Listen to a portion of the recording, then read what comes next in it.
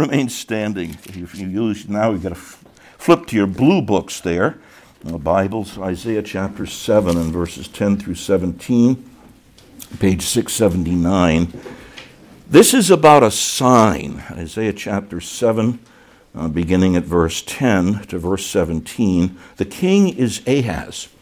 And Ahaz does not want a sign. The Lord says you're going to get one. In fact, you're going to get two. One is you're going to get wiped out by Assyria, which was not good news. And he said, but I'm going to send a deliverer. And that deliverer will be one who is untainted by sin. That's the crucial part of born of a virgin. This is one who has no sin attached to him, and he will be the victor. So Isaiah chapter 7, beginning at verse 10, page 679 in your pew Bibles. Again, the Lord spoke to Ahaz, ask a sign of the Lord your God. Let it be deep as Sheol or the grave or high as heaven. But Ahaz said, I will not ask, and I will not put the Lord to the test. And he said, hear then, O house of David, is it too little for you to weary men, that you weary my God also? Therefore the Lord himself will give you a sign. Behold, the virgin shall conceive and bear a son, and shall call his name Emmanuel, which means God with us. Speaking of Jesus' upbringing, he shall eat curds and honey when he knows how to refuse the evil and choose the good. For before the boy knows how to refuse the evil and choose the good, the land whose two kings you dread will be deserted. The Lord will bring upon you and upon your people and upon your father's house such days as have not come since the day that Ephraim departed from Judah, the king of Assyria. Dreaded, wicked king. Matthew chapter 1, verses 18 to 25, as we remain standing for the reading of the Word of God. Matthew chapter 1, beginning at verse 18.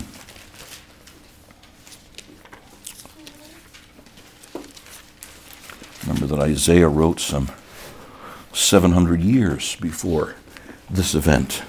And if you could go back in a time machine, you would see this about 2,000 years ago. Now, the birth of Jesus Christ took place in this way. When his mother, Mary, had been betrothed to Joseph before they came together, she was found to be with child from the Holy Spirit. And her husband Joseph, being a just man and unwilling to put her to shame, resolved to divorce her quietly, because at that time engagement had the force of marriage. But as he considered these things, behold, once again, an angel of the Lord, part of the Lord of hosts, appeared to him in a dream, saying, Joseph, son of David, do not fear to take Mary as your wife. For that which is conceived in her is from the Holy Spirit. She will bear a son, and you shall call his name Jesus, for he will save his people from their sins. All this took place to fulfill what the Lord had spoken by the prophet, what you just heard from Isaiah. Behold, the virgin shall conceive and bear a son, and they shall call his name Emmanuel, which means God with us. When Joseph woke from sleep, he did as the angel of the Lord commanded him. He took his wife, but knew her not, until she had given birth to a son. And he called his name Jesus, which means Savior. The grass withers, flowers fade away, but the word of our Lord stands forever, to which you respond by saying together, Hallelujah, and thanks be to God. Our Lord, do what we have just sung. By your own eternal Spirit, reign in all our hearts alone. We pray that you would work by the Spirit to that end. For Jesus' sake, amen. Amen. Please be seated.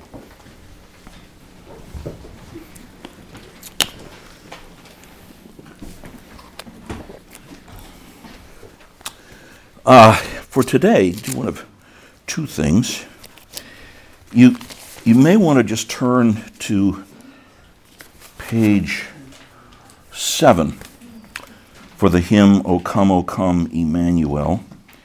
Or if you would prefer, you can go a couple more pages and come to the sermon notes. But I think actually looking at the hymn itself is going to be of help to you.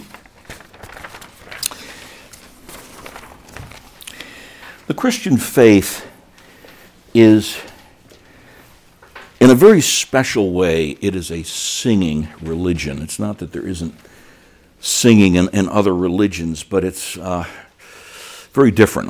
I'll put it that way.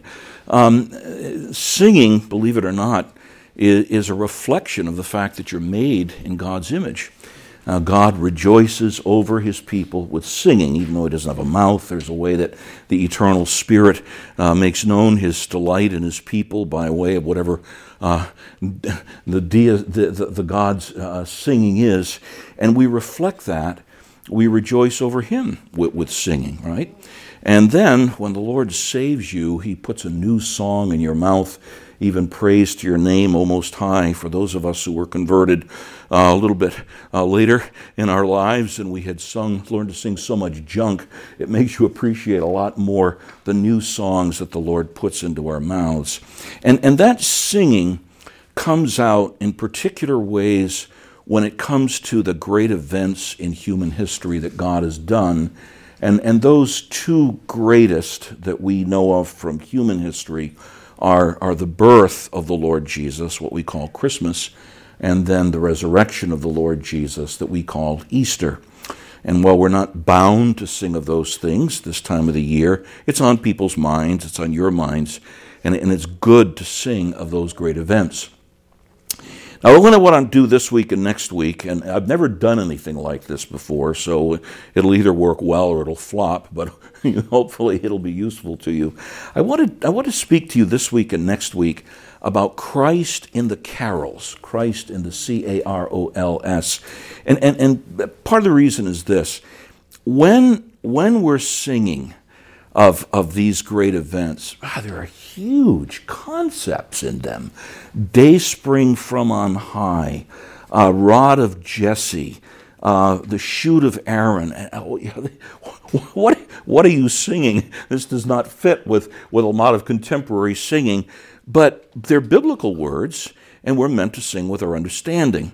And so I'm hoping that this week and next week, the hymns that we're going to sing, and we'll sing those hymns at the end of our service, will come to radiate with you with far more meaning than they would otherwise. And as you can tell for this week, the hymn is O Come Emmanuel. I don't want you to sing mindlessly. When you singing mindlessly is a little bit like going to Peter Luger's steakhouse and getting the best steak that they offer with the creamed spinach and all this other stuff that violates your diet. But you go to a Peter Luger's steakhouse and then eating it like it's a McDonald's hamburger. You don't do that. You take your time and you savor things. And that's what I want you to do. I want you to savor this material. Now, for that purpose, I want you to turn your Bibles to Isaiah chapter 8. Okay, so you've got your pew Bibles, and you'll see the reason for this in a moment. Isaiah chapter 8.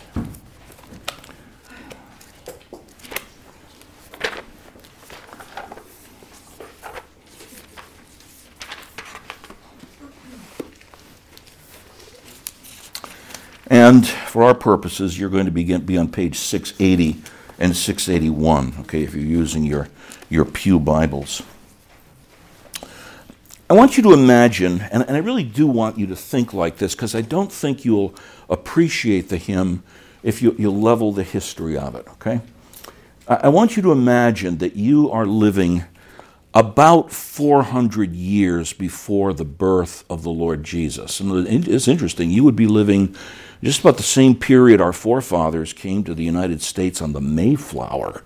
That was 1620, that was 400 years ago. Imagine 400 years before the birth of Christ.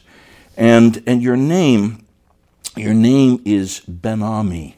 Ben-Ami. Ben-Ami means son of my people, which means you're a representative Israelite. And you were in Israel. It's about 400 years before the birth of Christ. The Old Testament as a book that began to be written with Moses about 1,425 years before the birth of Christ, right to Malachi, which was finished about 1,000 years later, actually. The Old Testament's done. And there's loads of promises in the Old Testament. You have you are a son. You are a son named Ben-Ami, son of my people. You've learned Hebrew. You've learned Aramaic. You've learned to read. Isaiah is probably your favorite book, which it was for many. And yet none of these promises have happened. Israel is in a pretty bad state. It has gone back to the land. There's a small temple that's there. By this time, the Greeks have taken over. They are governing everything. They are hardly friendly to your faith. The Romans will take over. It will be even worse. And it just looks very, very bleak. And so what I want to do in the time that we have here is I want you to imagine that you are Ben-Ami. You are one of the son of my people. And you are reading Isaiah, and there's two things that come out. One is longing. There's a longing, and you will get this language because it's the same kind of longing we experience. And then there's promises. And you're going to see these in O Come Emmanuel. You have to follow carefully, but we're going to show you how there's in this song, which is a petition. Okay, a petition at the beginning, a petition at the end. There's a statement in most cases about Christ or about God and His power, and then what that means. Okay, so that's kind of the stuff of this. There's longing. And then the promises that Ben-Ami is clinging to, all of which are in this book he's reading in Isaiah, although they haven't come to pass. And then we're going to look at fulfillment, but it's fulfillment in two parts. Okay, it's fulfillment with the coming of Christ and with the return of Christ. But right in the middle of that, Ben-Ami is going to die. Okay, so that's the story, we'll tell you. So, you are Ben-Ami, and you are in Isaiah chapter 8, beginning at verse 20. And what longing that you have for things there. The language that is in this song, which he has not written, but it would be his language anyway. Ransom, captive Israel that mourns in lonely exile here. In Isaiah chapter 8, beginning at verse 20, there's the language of distress and mourning and sorrow and misery. Why? Because Israel, that was supposed to be the gem among the nations, is just a little nation in a small area, and it's under captivity, and the captivity is going to get worse. And so Israel is literally captive to an enemy force. It has been wiped out by Assyria and by Babylon. And that actually is probably more, you think, a part of your history than even these things you're reading in the book of Isaiah. It mourns in lonely exile here. We're not enjoying the blessings that God promised. And then as you go on in O Come Emmanuel, in the third stanza, free thine own from Satan's tyranny. Now, Satan worked literally at points, but what was it that was, if I could put it this way, the billboard of Satan's tyranny? Well, it's caught here. From depths of hell thy people save, and give them victory o'er the grave. What's Satan's tyranny? You don't have to go to The Exorcist for that. The great billboard of Satan's tyranny is the billboard that says in so many ways, not in the day you eat of the tree of the knowledge of good and evil, you will surely die. But the billboard says, because your parents ate of the tree of the knowledge of good and evil, they died. And Satan's tyranny, let me just give you some examples from this morning on CBS radio, to the point that I had to just turn it off.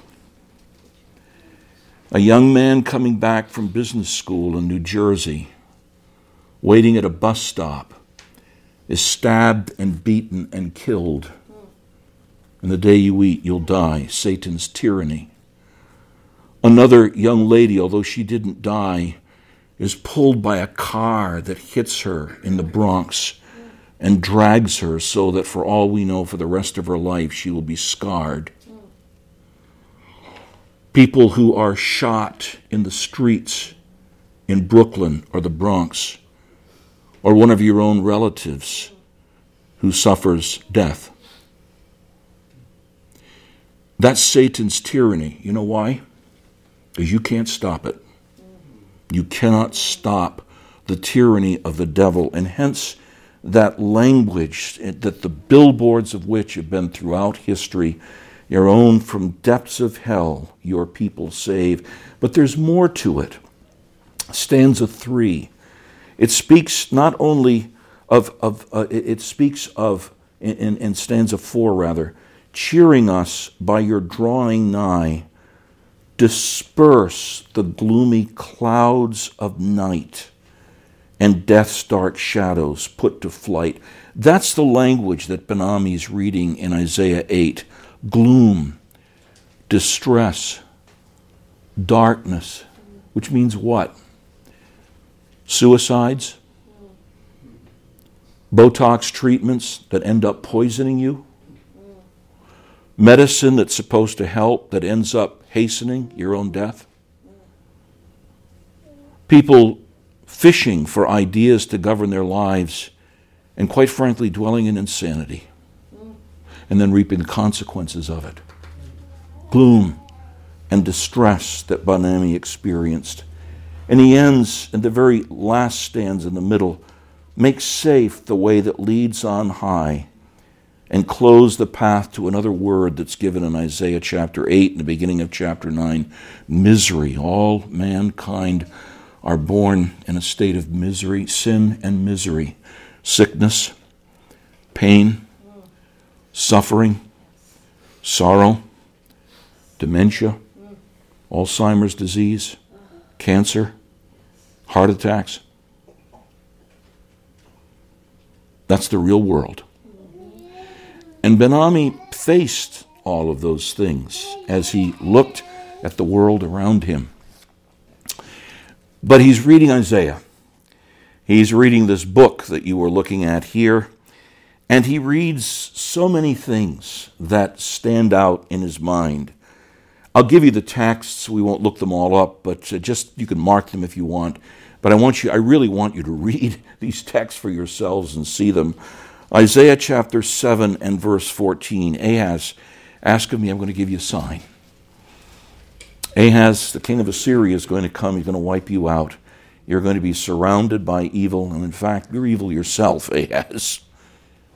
But I'm going to bring one into the world who is born in a way that bypasses original sin that comes from the union of a man and a woman. This one will be born of a woman, but the one he will be born of is of the Holy Spirit. Behold, a virgin shall conceive. Great miracle. A virgin shall conceive and bear a son. And this is the great sign. This is God.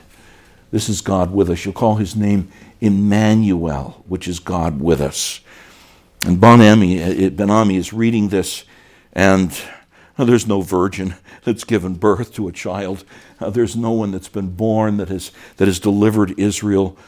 No one would have the audacity to say of someone born of a woman, God is with us.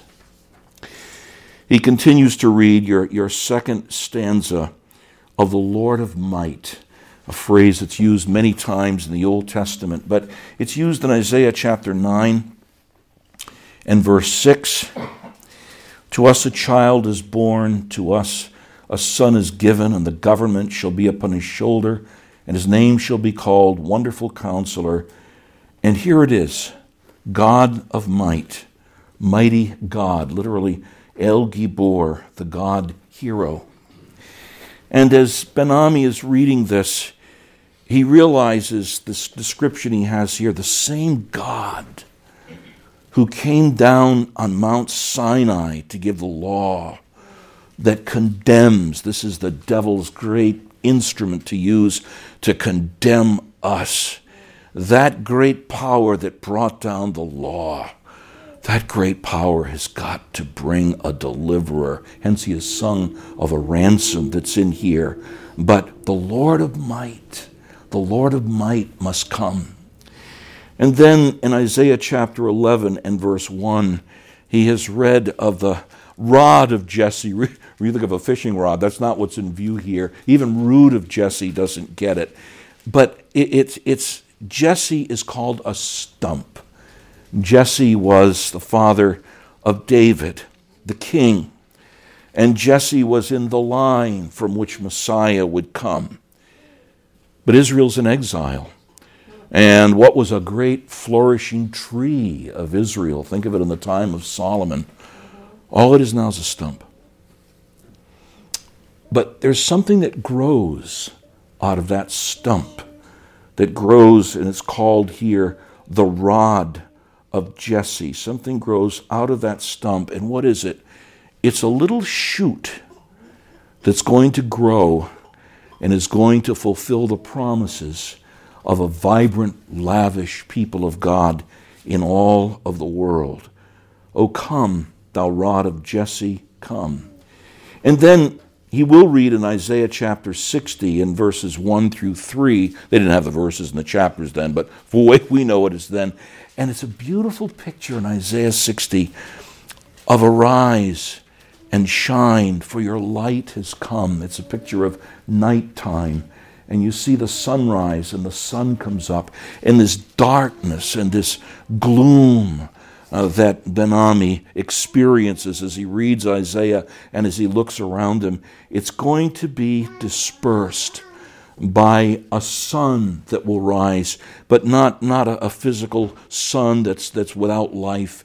It's the Son of Righteousness who rises with healing in his wings. O come, thou dayspring from on high, and cheer us by your drawing nigh. Disperse the gloomy clouds of night, and death's dark shadows put to flight. But notice from what Ben-Ami's reading, it's still gloom, and it's still darkness, and it's a really sad, sad day. And at the very end, in stanza 5, he has read of the key of David.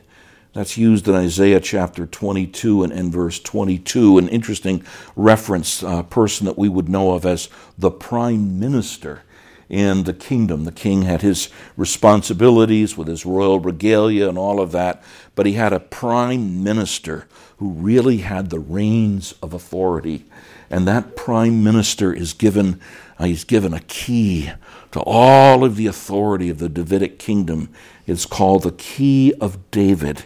And that sounds so wonderful because the key of David would unlock and open up all of the promises that God had given to David, who was to be the quintessential king of Israel.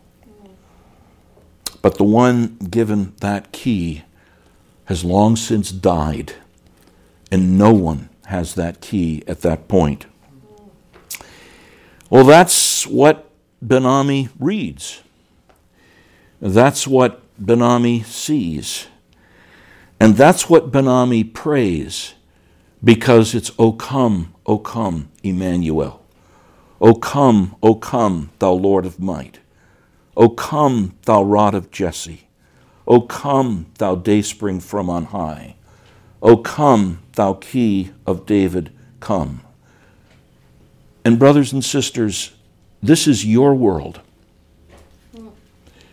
Be honest. It is a world of gloom. It is a world of distress. Not that there were not good things. If God only gave us gloom and distress and darkness, forget it, we'd all want to commit suicide. But let's face it, it is predominantly gloom and distress and darkness. It's exile. It's Satan's tyranny. Clouds of night. There are promises.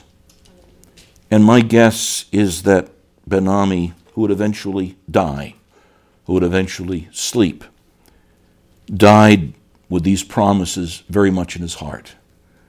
Like Abraham of old, he believed them, but he didn't see them, and he slept.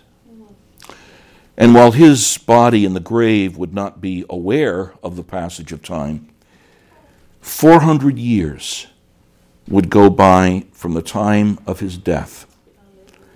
And that's when Ben-Ami would be able to see the fulfillment of his promises. Look with me, please, at Matthew chapter 1 once again. Matthew chapter 1.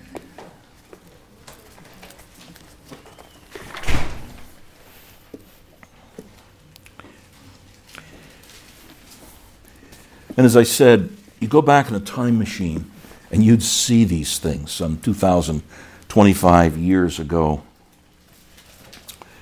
Now, the birth of Jesus Christ. Remember, the sign, it would be a baby.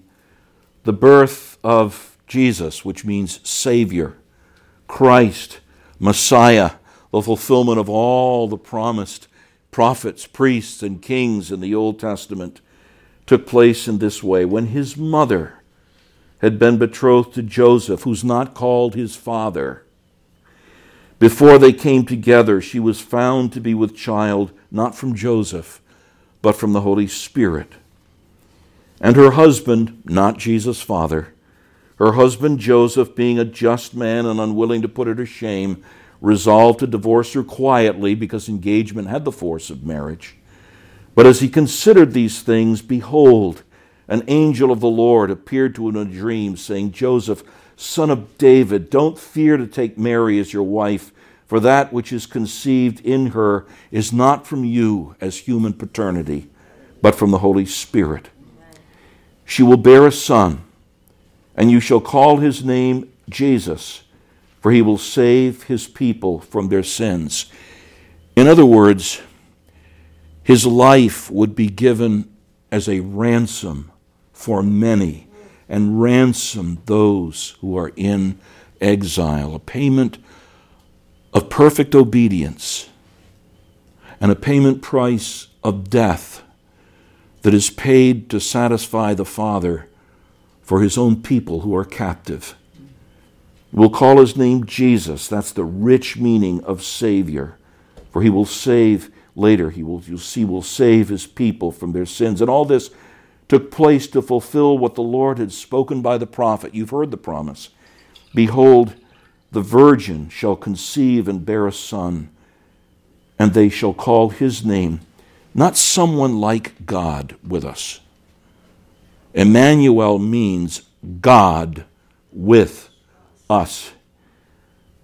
When Joseph woke from sleep, he did as the angel of the Lord commanded him. Beautiful model of what obedience to the Lord is.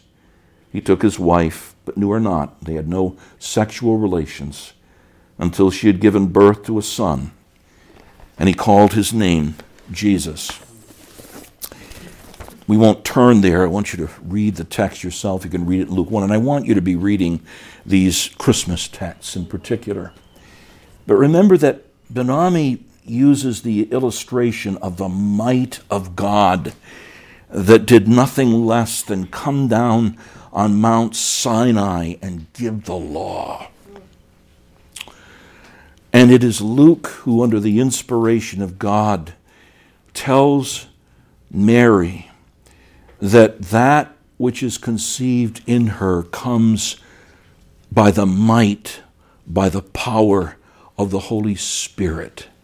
The very power of God that came on Mount Sinai to give the law would be the very might of God that would come to form that one that the Apostle John would say, the law came by Moses, but grace and truth came by the Lord Jesus Christ.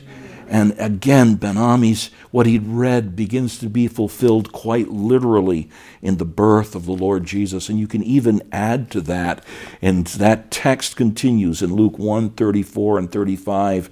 Remember that Ben-Ami says the Son of God must appear. And the Holy Spirit says, and that one who was born in her shall be the Son of God. Ben-Ami in the grave, but the promises are being fulfilled. Ben-Ami is told that there would be a rod of Jesse that would come. And this I do want you to look at. Look at the book of Romans, chapter 15. You say, what does this have to do with Jesse? Romans chapter 15 and verse 12. The Holy Spirit knows exactly what he's doing when he gives the scriptures.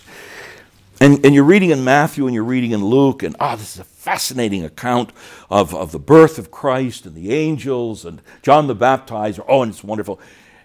And early in Matthew and a little bit later in Luke, you got a genealogy. All these different Old Testament names, most of which you've never heard of and a lot of which you can't even pronounce. Why did the Holy Spirit put these in here? Well, one that's in both genealogies is the name Jesse. Jesse would give forth as his son David the king. And remember, there is a root of Jesse. There is another greater David to come forth. And that theme is picked up in Romans 15 and verse 12, page 1129. This is what Ben-Ami's been reading in Isaiah. The root of Jesse will come. Even he who arises, it's the language of sun rising, to rule the Gentiles. In him will the Gentiles hope. Stop and think about this. Ben-Ami has seen the Gentiles, the Assyrians, the Greeks, soon the Romans. They're the Gentiles that have vanquished his nation.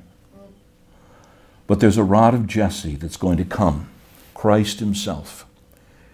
And Gentiles, including people from old Assyria and Greece and Rome. There's a reason why those books are in the New Testament. They are going to come to Christ. He will rule over them, and they will hope in him. The promise Ben-Ami did not see is fulfilled in this rod of Jesse, the Lord Jesus Christ. And then there's even more. The day spring from on high. Now for this one, I want you to look at Luke chapter 1 and beginning at verse 78. This is a little bit longer reading, but let this wash over you. Luke chapter 1, beginning at verse 78.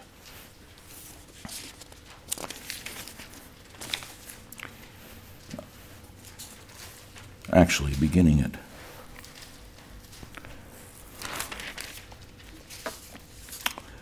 Actually, let's begin a little bit earlier. Let's begin at verse 68. I didn't know where to... Okay, Elizabeth is past childbearing age, and she's with child with John the Baptizer.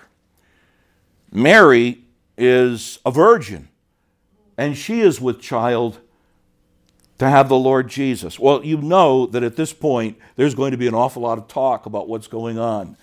And Zechariah, who is the father of John the Baptizer, is filled with the Holy Spirit, and he prophesied. This is the word of God. You can't imagine it not gushing out of him as he speaks not only about the one to be born to his wife, but the nephew who would be born of Mary. Blessed be the Lord God of Israel, for he's visited and redeemed his people. This is what Ben-Ami has been looking for.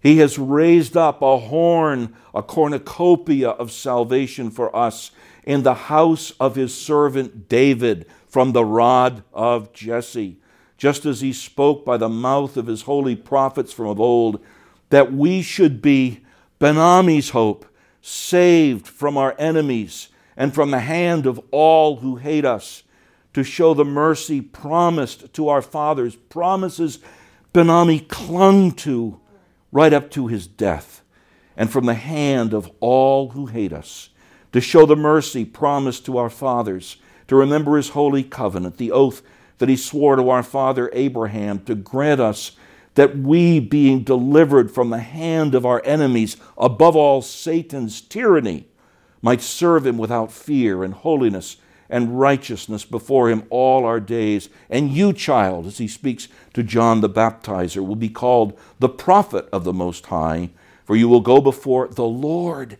You'll go before Jehovah, the God-man, to prepare his ways, to give knowledge of salvation to his people in the forgiveness of their sins, and ransom those who are captive to the evil one, because of the tender mercy of our God, whereby the sunrise.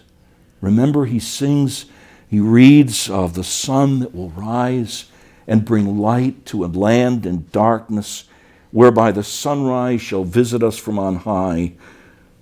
Ben-Ami reads of darkness, and this Christ would give light to those who sit in darkness and in Satan's tyranny, the shadow of death, to guide our feet into the way of peace, a short way of saying what Ben-Ami spoke of as the glory of taking away all the dismal, dreary clouds of night.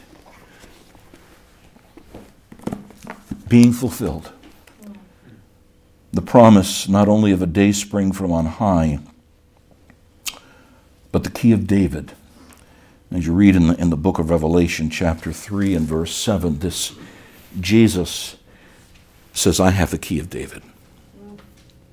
And I open the door to people to come to me. Nobody shuts it.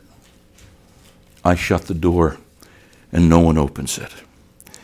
And those promises that Ben-Ami read of, even though his body is long since decomposed, yes, they're being fulfilled. And how will they be fulfilled? Not just by the baby that was born of a virgin without sin, but that one who, as he's read in Isaiah 7, would learn. Even though he was God and man, he still needed to learn to do the right and to stay away from the wrong. And he does, and he does it perfectly. Perfect obedience. Ahaz, you need a deliverer who is absolutely perfect, and Jesus was. And he is obedient even to the cursed death of a cross. Why is that? To ransom. Notice the language that's in the hymn right in your first stanza.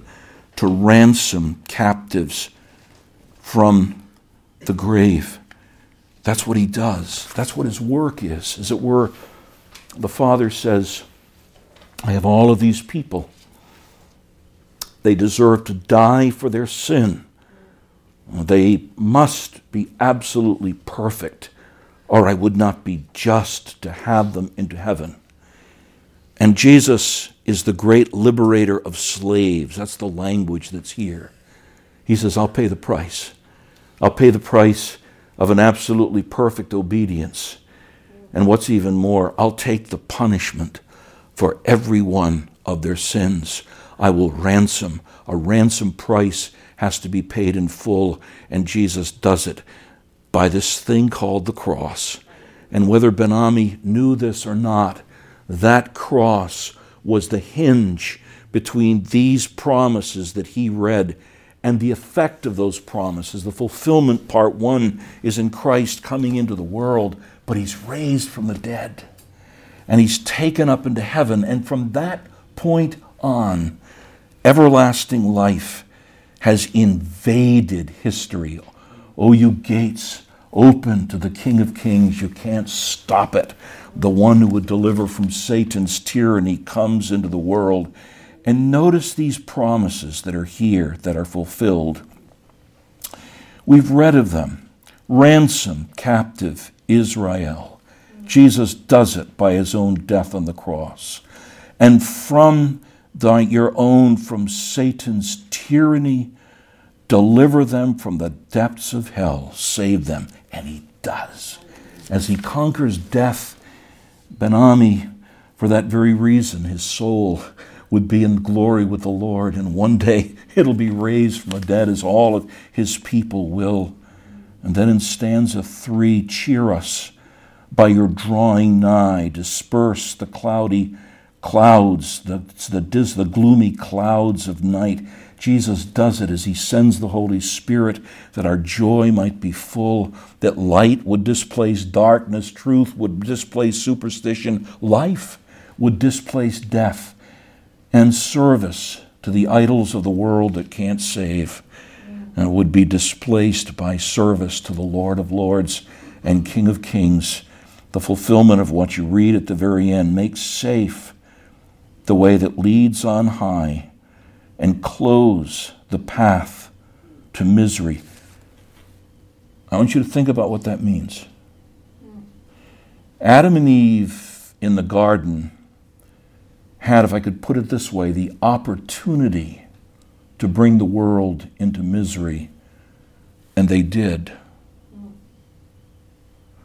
And leaving the state of man to man would only result in that. There has to be something that closes the door to any future misery.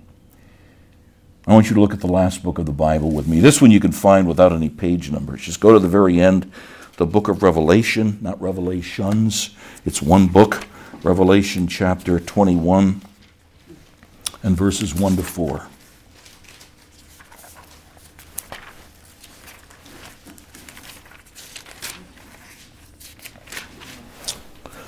Page 1233. 1233. Make safe the way that leads on high, and close the path to misery. Then I saw, and Benami will see, a new heaven and a new earth. For the first heaven and the first earth, with all of its gloom and misery and sorrow and death and Satan's tyranny, had passed away, and the sea was no more.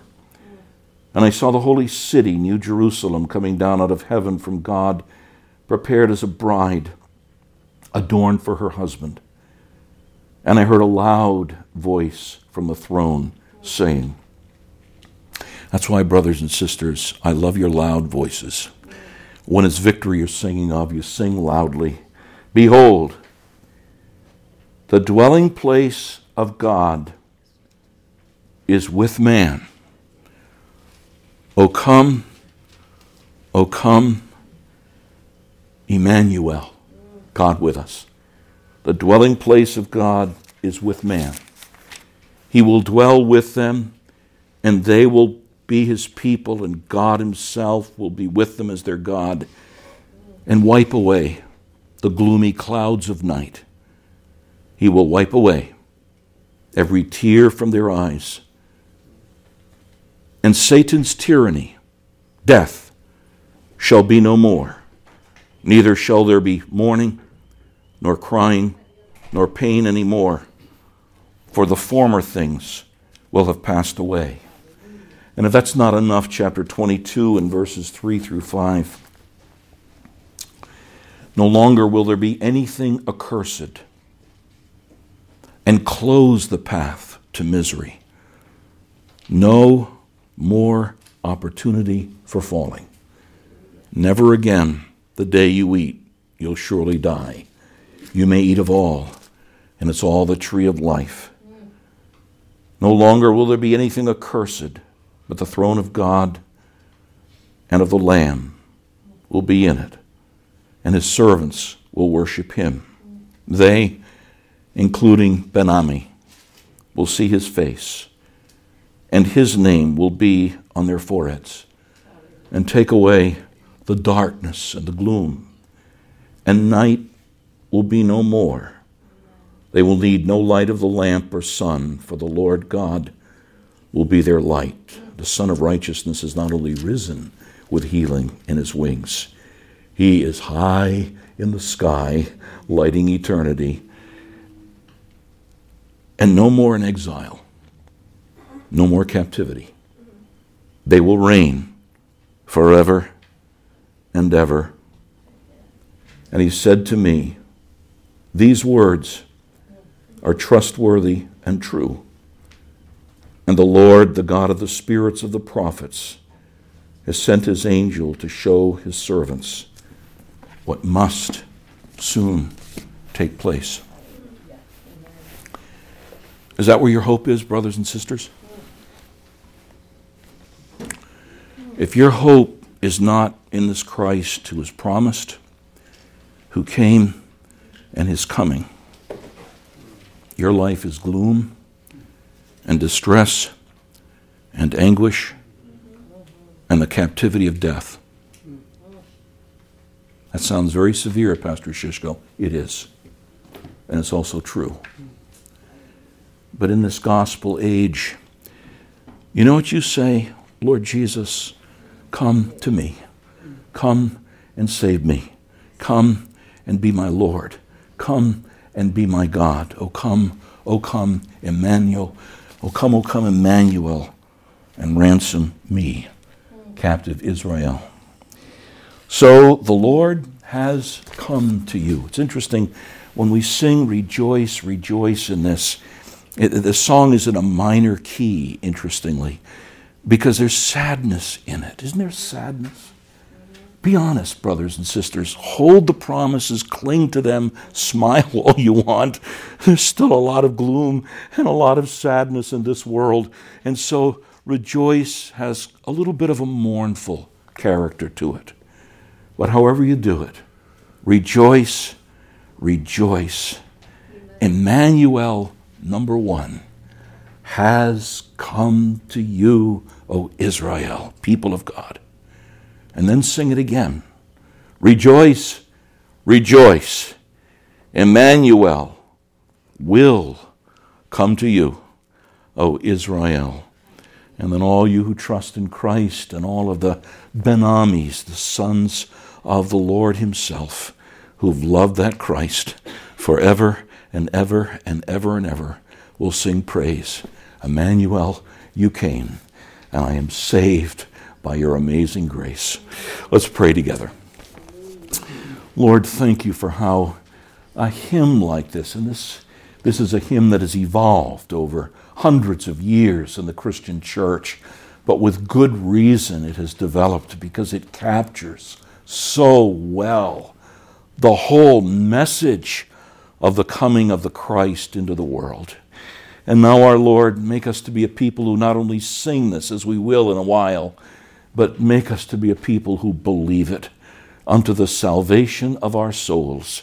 We pray in Christ's glorious name, confirming that we desire to be heard as we say together, Amen, amen, and amen.